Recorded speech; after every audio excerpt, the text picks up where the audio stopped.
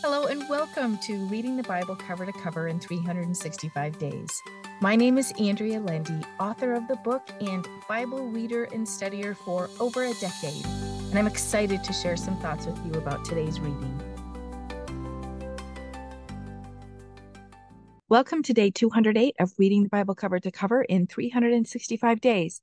Let us pray. Oh Lord, thank you for teaching us more about you and your ways. May we learn more of you today as we read your word. In Jesus' name, amen. Well, let's see what Mark chapter 2 has for us today.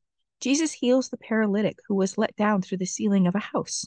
Verse 5 says, "And when Jesus saw their faith, their confidence in God through him, he said to the paralyzed man, 'Son, your sins are forgiven you and put away.'" That is, the penalty is remitted, the sense of guilt removed, and you are made upright and in right standing with God. Here's what stood out to me today on this story. His faith, the man's faith, put him in a position to receive forgiveness, right standing with God, and healing. Faith in Jesus is a superpower. May our faith be strengthened today as we read the word and meditate on him. Then Jesus chose Matthew, the tax collector, to be his disciple. He was a sinful man and lived among other sinners. Yet Jesus chose him to be in his inner circle. We don't have to be perfect to be used by God. We simply have to accept the call. We are made perfect by Jesus' blood, and the Lord will continue to bring us up higher as the word tells us. Let's not worry that we aren't good enough to serve God. Instead, let us make sure we don't miss the call. Well, let's see what Paul is teaching in Romans chapter 9. Yesterday, Paul wrote about how we can never be separated from God. Today, he writes about his sorrow that some of his Israelite brethren were separated. He even goes so far as to write that he would accept being banished from Christ if it meant it would save all the Israelites. He is truly saddened about his people not accepting Christ. He writes about Abraham and the promise from God that he would have a child through which his descendants would be too many to count. This was done by God because God desired it to be so. We are the clay that is molded by our Creator. He has the right to do with us as he pleases. Verse 17 tells us that God had a plan for Pharaoh to raise him up with a hardened heart so that God could show his glory through all the miracles he did. I, for one, am thankful that Pharaoh's destiny was not my own. Verse 18 says, "So then he has mercy on whomever he will choose, and he hardens, makes stubborn and unyielding the heart of whomever he will." We can fall on our knees today and be thankful the Lord chose us to know him and worship him. This is an act of mercy and has nothing to do with our effort. We can, however, make every effort to serve him as he asks us to do. We can also pray that the Lord will keep our hearts soft toward him and keep us seeking him. We may feel an extra burden as we read this chapter, but Paul ends it with verse 33, which says, "As it is written, behold, I am laying in Zion a stone that will make men stumble, a rock that will make them fall. But he who believed in him, who adheres to, trusts in, and relies on him, shall not be put to shame nor be disappointed in his expectation." This is what we can do. We can believe in God's Son and believe he died for us, just like the paralyzed man believed in Jesus and it was counted as righteousness, and just like Abraham's faith was counted as righteousness. Let us believe. Well, let's see what's happening with the Israelites in chapters 9 and 10. 2 days after the festival of the tabernacles, the people gathered together in full repentance. They fasted, wore burlap clothes, and poured dirt on their heads, signifying that they were no longer concerned with worldly desires, but sincerely desired to serve God. The book of the law was read for a quarter of the day, and then they confessed and worshiped God for the other quarter of the day. Then Ezra prayed to God. First, he praised him for being the creator of the universe and everything in it. Then he recited God's faithfulness to the people through Abram, Moses, and the deliverance from captivity. He confessed their descendants' ways and stiff necks against God, even though God was faithful. He acknowledged that God had sent prophets who were ignored and God dealt appropriately with the people.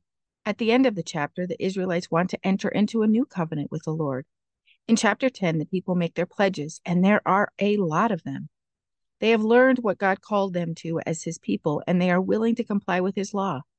I love how God supported them in their task to rebuild the wall so they could worship him in private. I love how God called them to celebrate him, be joyful, and be cared for by him. Finally, he called them to obedience, and they were happy about it. That's how God works in our lives. He loves on us, and then we are called to obedience because we have the desire to be obedient to the one who loves us. Well, let's see what Psalm chapter 27 will teach us today. This is a powerful psalm. David starts out writing the Lord is his light and his salvation, so who should he fear? One commentary about the circumstances surrounding the psalm is that David wrote this when he heard of his son Absalom's death. King David was basically in hiding to stay safe while a war was waged between his supporters and his son's supporters. On the one hand, he must have been thankful that his side won, and on the other hand, he mourned his son's death.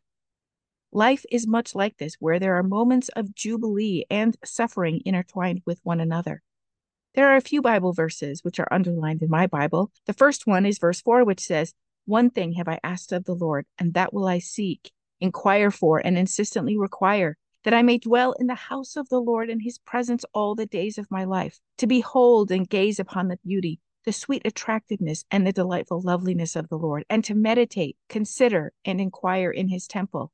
David's most precious moments were spent in God's presence. He was fully satisfied in God's presence.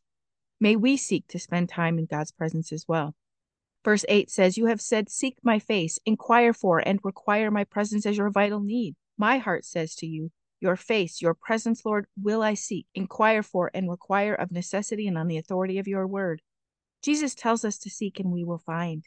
King David knew the importance of seeking God. He was told by God himself to seek him.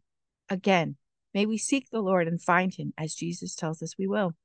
Lastly, verse 14 says, "Wait and hope for and expect the Lord. Be brave and of good courage, and let your heart be stout and enduring."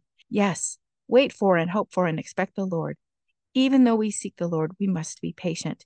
We may not immediately receive the answers we seek, but Jesus and King David assure us that we will find him. We will find the Lord as we seek him, wait on him, and hope in him. Our hope is in the Lord. Let us pray. Oh Lord, thank you for teaching us more about you and your ways today. May our hearts continue to seek you and learn more about you. May we continually sit at your feet, inquiring of you, and may your gentle whispers reach our hearts. Help us be obedient to you in all ways. In Jesus' name, amen. Thank you for walking this journey with me and being a faithful reader of God's Word. I pray that he shows himself as the God who loves you deeply and cares about every detail in your life. Come back tomorrow for some more thoughts and insights as you read God's Word.